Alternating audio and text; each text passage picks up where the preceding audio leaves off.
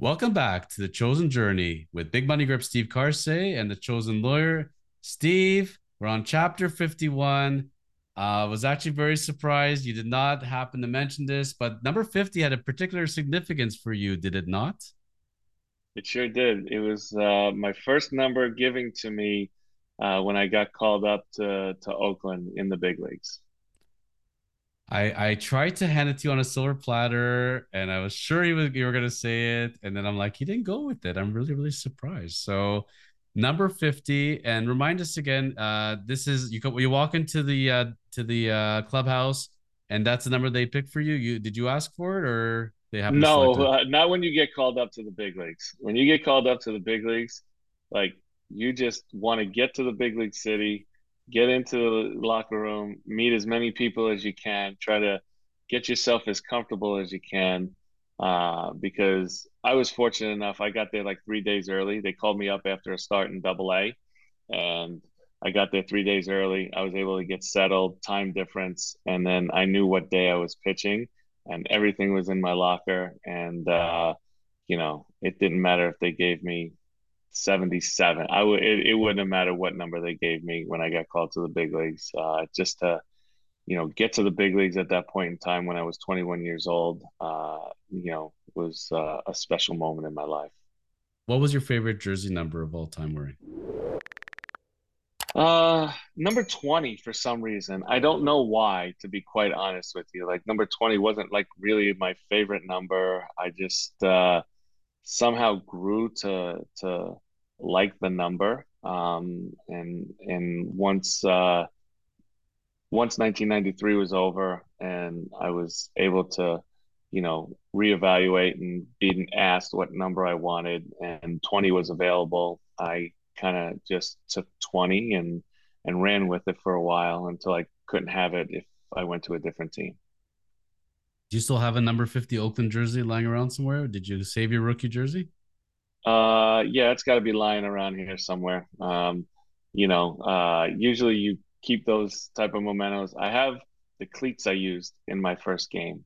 Uh, uh, but the jersey I would have to kind of dig up and find. And how did you go about picking number 33 there with the Brew Crew? That's just what was I there? didn't. They No, gave it to me. it's a good number.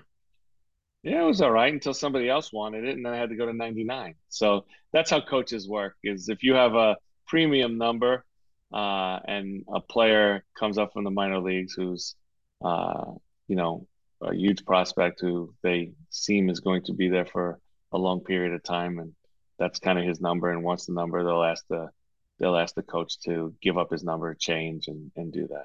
Who took your number 33? They were running out of a lot of numbers because we used a lot of players in 2019.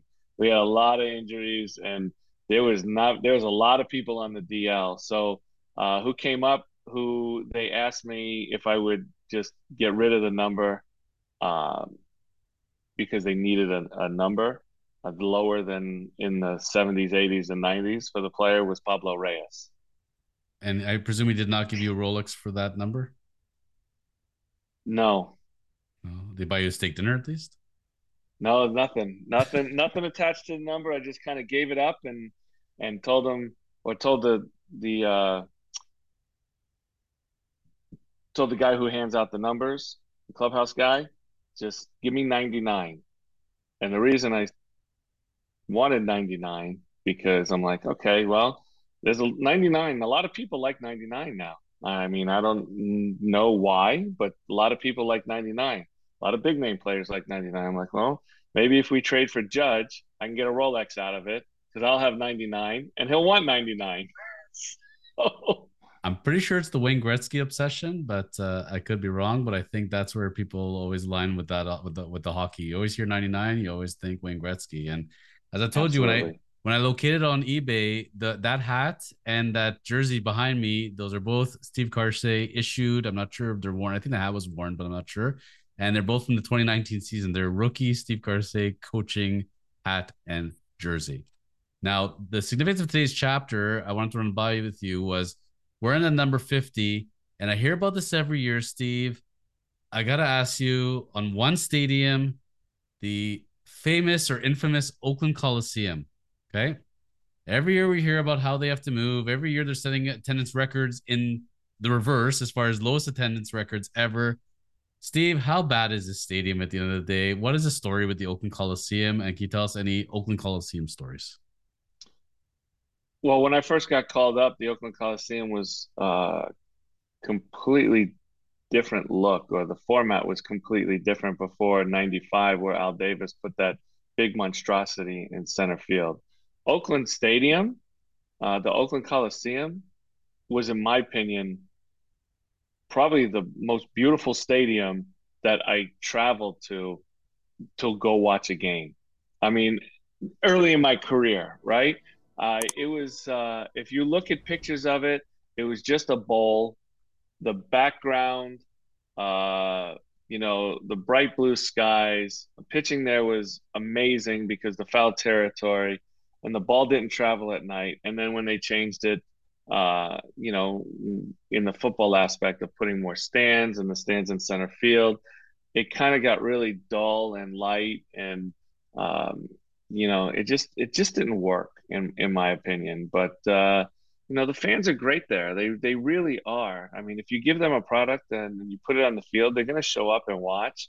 Unfortunately, they've just been a team that struggles with payroll for a very long time now, and the attendance just isn't what it used to be. And it holds a near and dear place in my heart because that was the first place I got called up to in the big leagues, and then that's where I finished my career. I started my career on that mound, and I ended my career on that mound. So it really holds a dear place in my heart.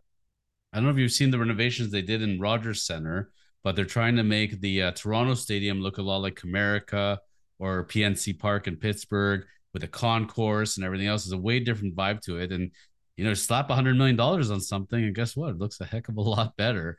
And that's where I was thinking every year, at the very least, well, you guys are not figuring out, relocation, new stadium. Why not more updating? Is it bottom line, you think, just a dollars and cents thing that they don't want to do it? And is there any hope, you think, watching as an outsider, that those fans of Oakland, they get it time and time again, with their team leaving and then another team leaving, like, and it's so much history there. If I was an Oakland fan, I'd be very frustrated. Yeah, it's got to be frustrating. I mean, they've had this new stadium in the works down at the riverfront there that they've been trying to get. There's been chatter of them moving to Vegas and building a new stadium there, which would be probably an ideal spot for a team like that. They're getting a raw deal, that's for sure. But you're right. I think it comes down to dollars and cents, what these teams pull in from revenue, not only in the stadium but with TV, and then what they're able to do to upgrade their facility, upgrade their team, and put a winning product on the field. So, sometimes it's unfortunate that teams are put in this bind, but hopefully they can figure something out for them and figure something out for the fans of Oakland. Have you ever made it to the Trop in Tampa? Yeah, I loved pitching at the Trop. Like the Trop. Okay, so Trop is good. How does that compare? I mean, it's funny, they're in similar, situations, so to speak, as far as being on hold. And again, you hear very negative things, but yet, you like playing at the Trop. How does the Trop compare to the Oakland Coliseum?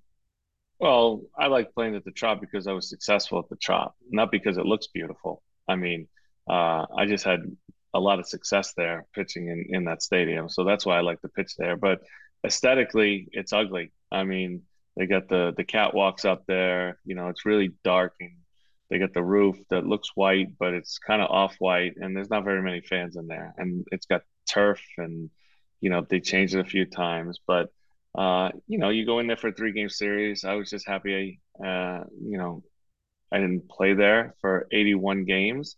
Maybe I would have loved to play there if I've had that much success there in pitching, because the mound looked really close and just looked like, um, I was standing 10 feet away instead of 60 feet away. So that's the reason I like the Trop. Aesthetically, not beautiful.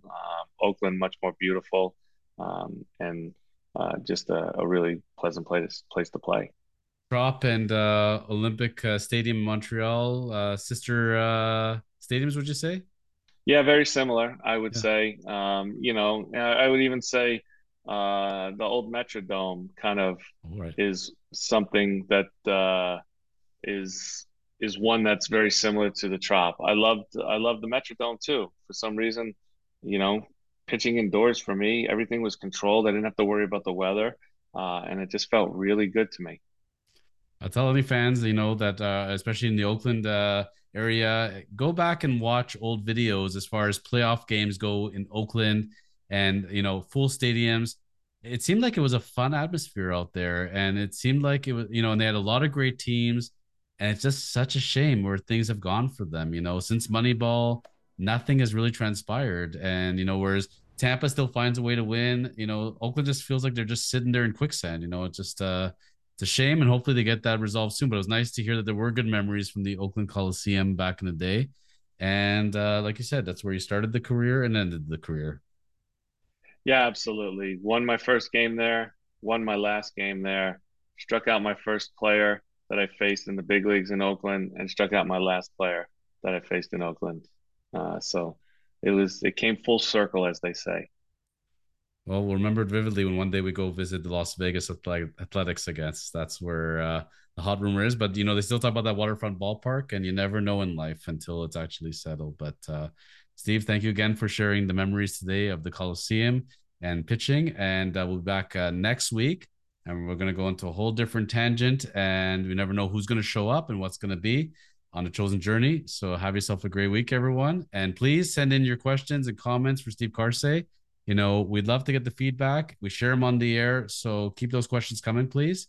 And Steve, we'll see you real soon. Absolutely, Jonathan. Thanks again.